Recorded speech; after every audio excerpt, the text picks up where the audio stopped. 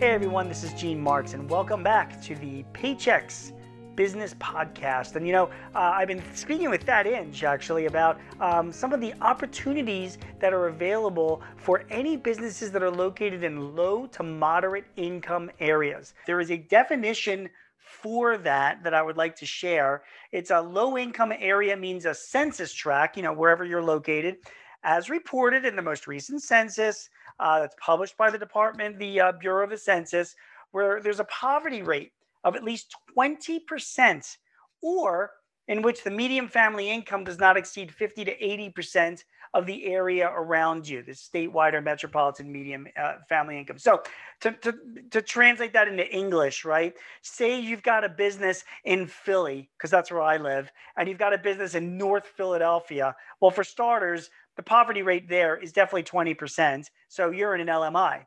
Let's say you're in another area of Philly, like say West Philadelphia, and in your area, the median family income in that area is anywhere from 50 to 80% of what it is in the suburbs, for example. Well, then you're in a low to moderate income area. Now, how do you know that for sure based on your address and whatever?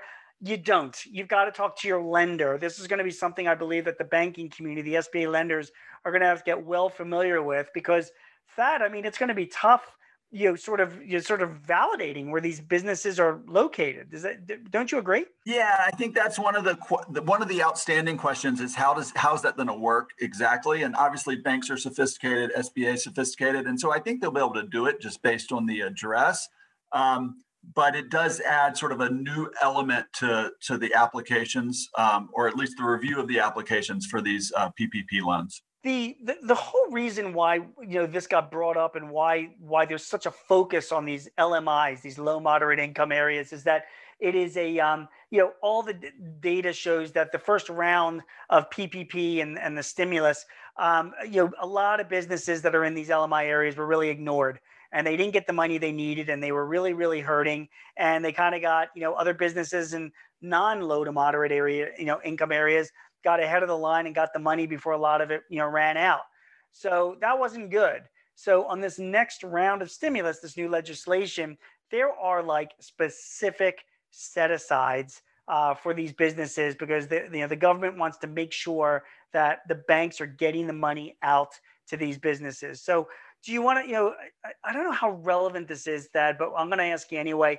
Do you have some notes on what the set-asides are for starters? Yep, I do. And first I'll just say, if you think about the mission of SBA lending and sort of why the agency exists, it's really to fill gaps in the credit markets and, provide access to capital for businesses that otherwise aren't able to get it because of gaps in the market. And so, it's at the core of the mission, but sometimes in practice that becomes hard, especially with something like the PPP program, where everybody in the country, sort of had a shortage and needed funds. And so, this is a more targeted approach where they've said, all right, how can we make sure that those that really need the money the most, those that have these, gaps and are in these underserved areas, that the funds are reaching them.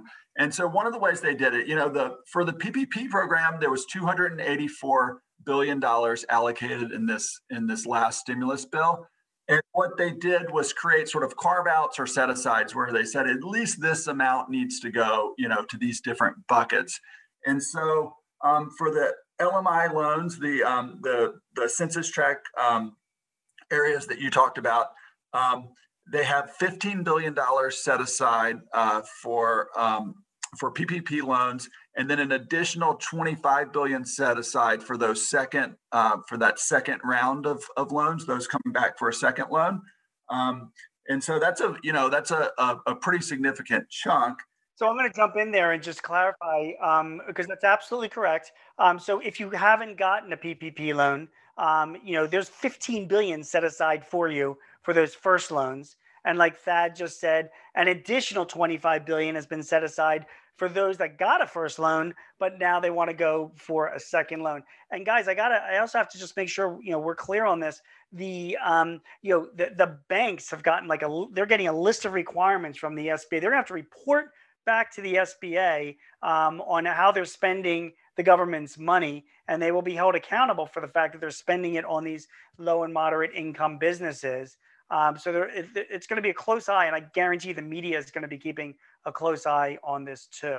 So it's important. So Thad, I'm sorry to interrupt you. You're about to say something more? No, that's very helpful. And I agree. I think this is one of the areas, that got a lot of attention the first time around. And so people are going to be really scrutinizing this, making sure that, the folks that really needed these loans were able to get them. And then another thing that they're doing, and we saw this week when the lending opened on Monday for sort of a first round loan, and then on Wednesday for those second rounds, is they're targeting institutions that serve underserved communities. So CDFIs, CDCs, community development companies. These are the sort of mission-based local lenders that serve underserved areas. Micro lenders were also part of that.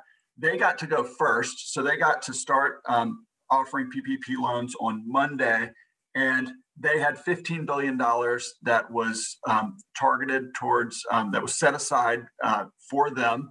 And then you also had another $15 billion that was for really small lenders, small credit unions, farm lenders, some different institutions that also got a $15 billion set aside. So, there's a whole array of lenders. You've got fintech, obviously, you've got big banks, you've got community banks, but you also have these other nonprofit type lenders that really focus on reaching these communities. And so they tried to make sure there were carve outs for them as well. And Thad, I have to say something. I literally just wrote a piece about this for The Guardian, which will come out.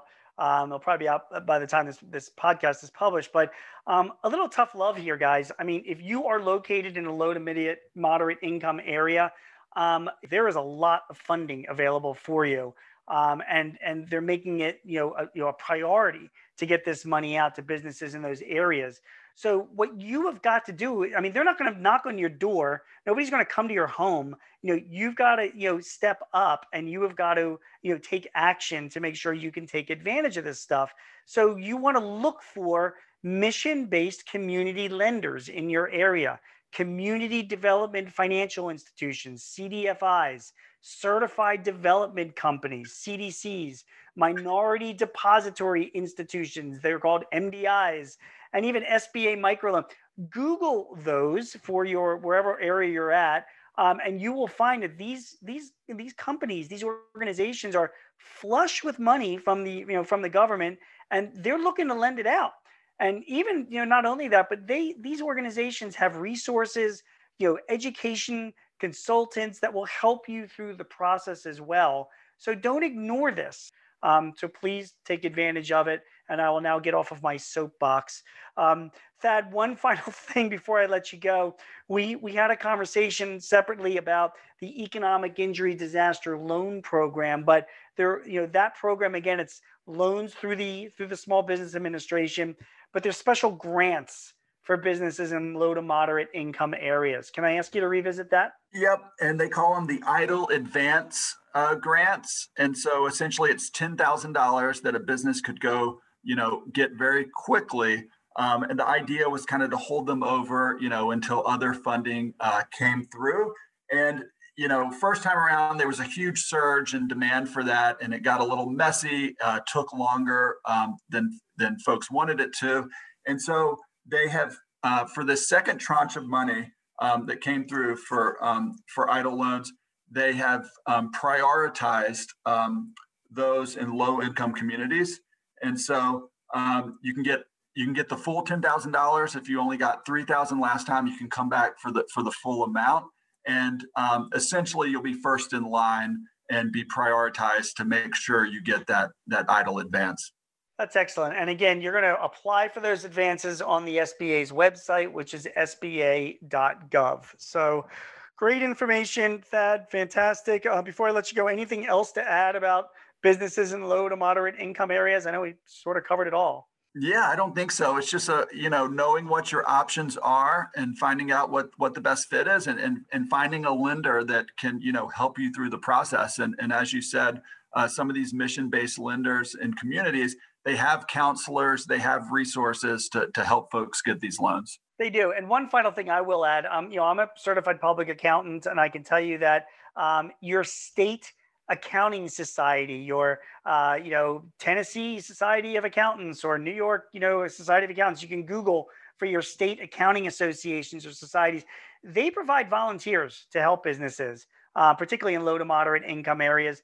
And many of these societies have resources that will help you go through the application process to get the money that you need. So again, I know there are people out there who want to help, and there is a lot of money available for you if you're in a low to moderate income area. Please take advantage of it. There are a lot of people that are relying on you and depending on you to do that. So Thad Inge is the Senior Manager of Government Relations for Paycheck. Thad, as usual, you're awesome. Thank you for all your great information. For more information on running your business through the pandemic and beyond, please visit us at paychex.com/works. That's WORX. My name is Gene Marks. Thanks for joining us now. We look forward to seeing you again in the future. This podcast is property of Paychex Inc. 2021. All rights reserved.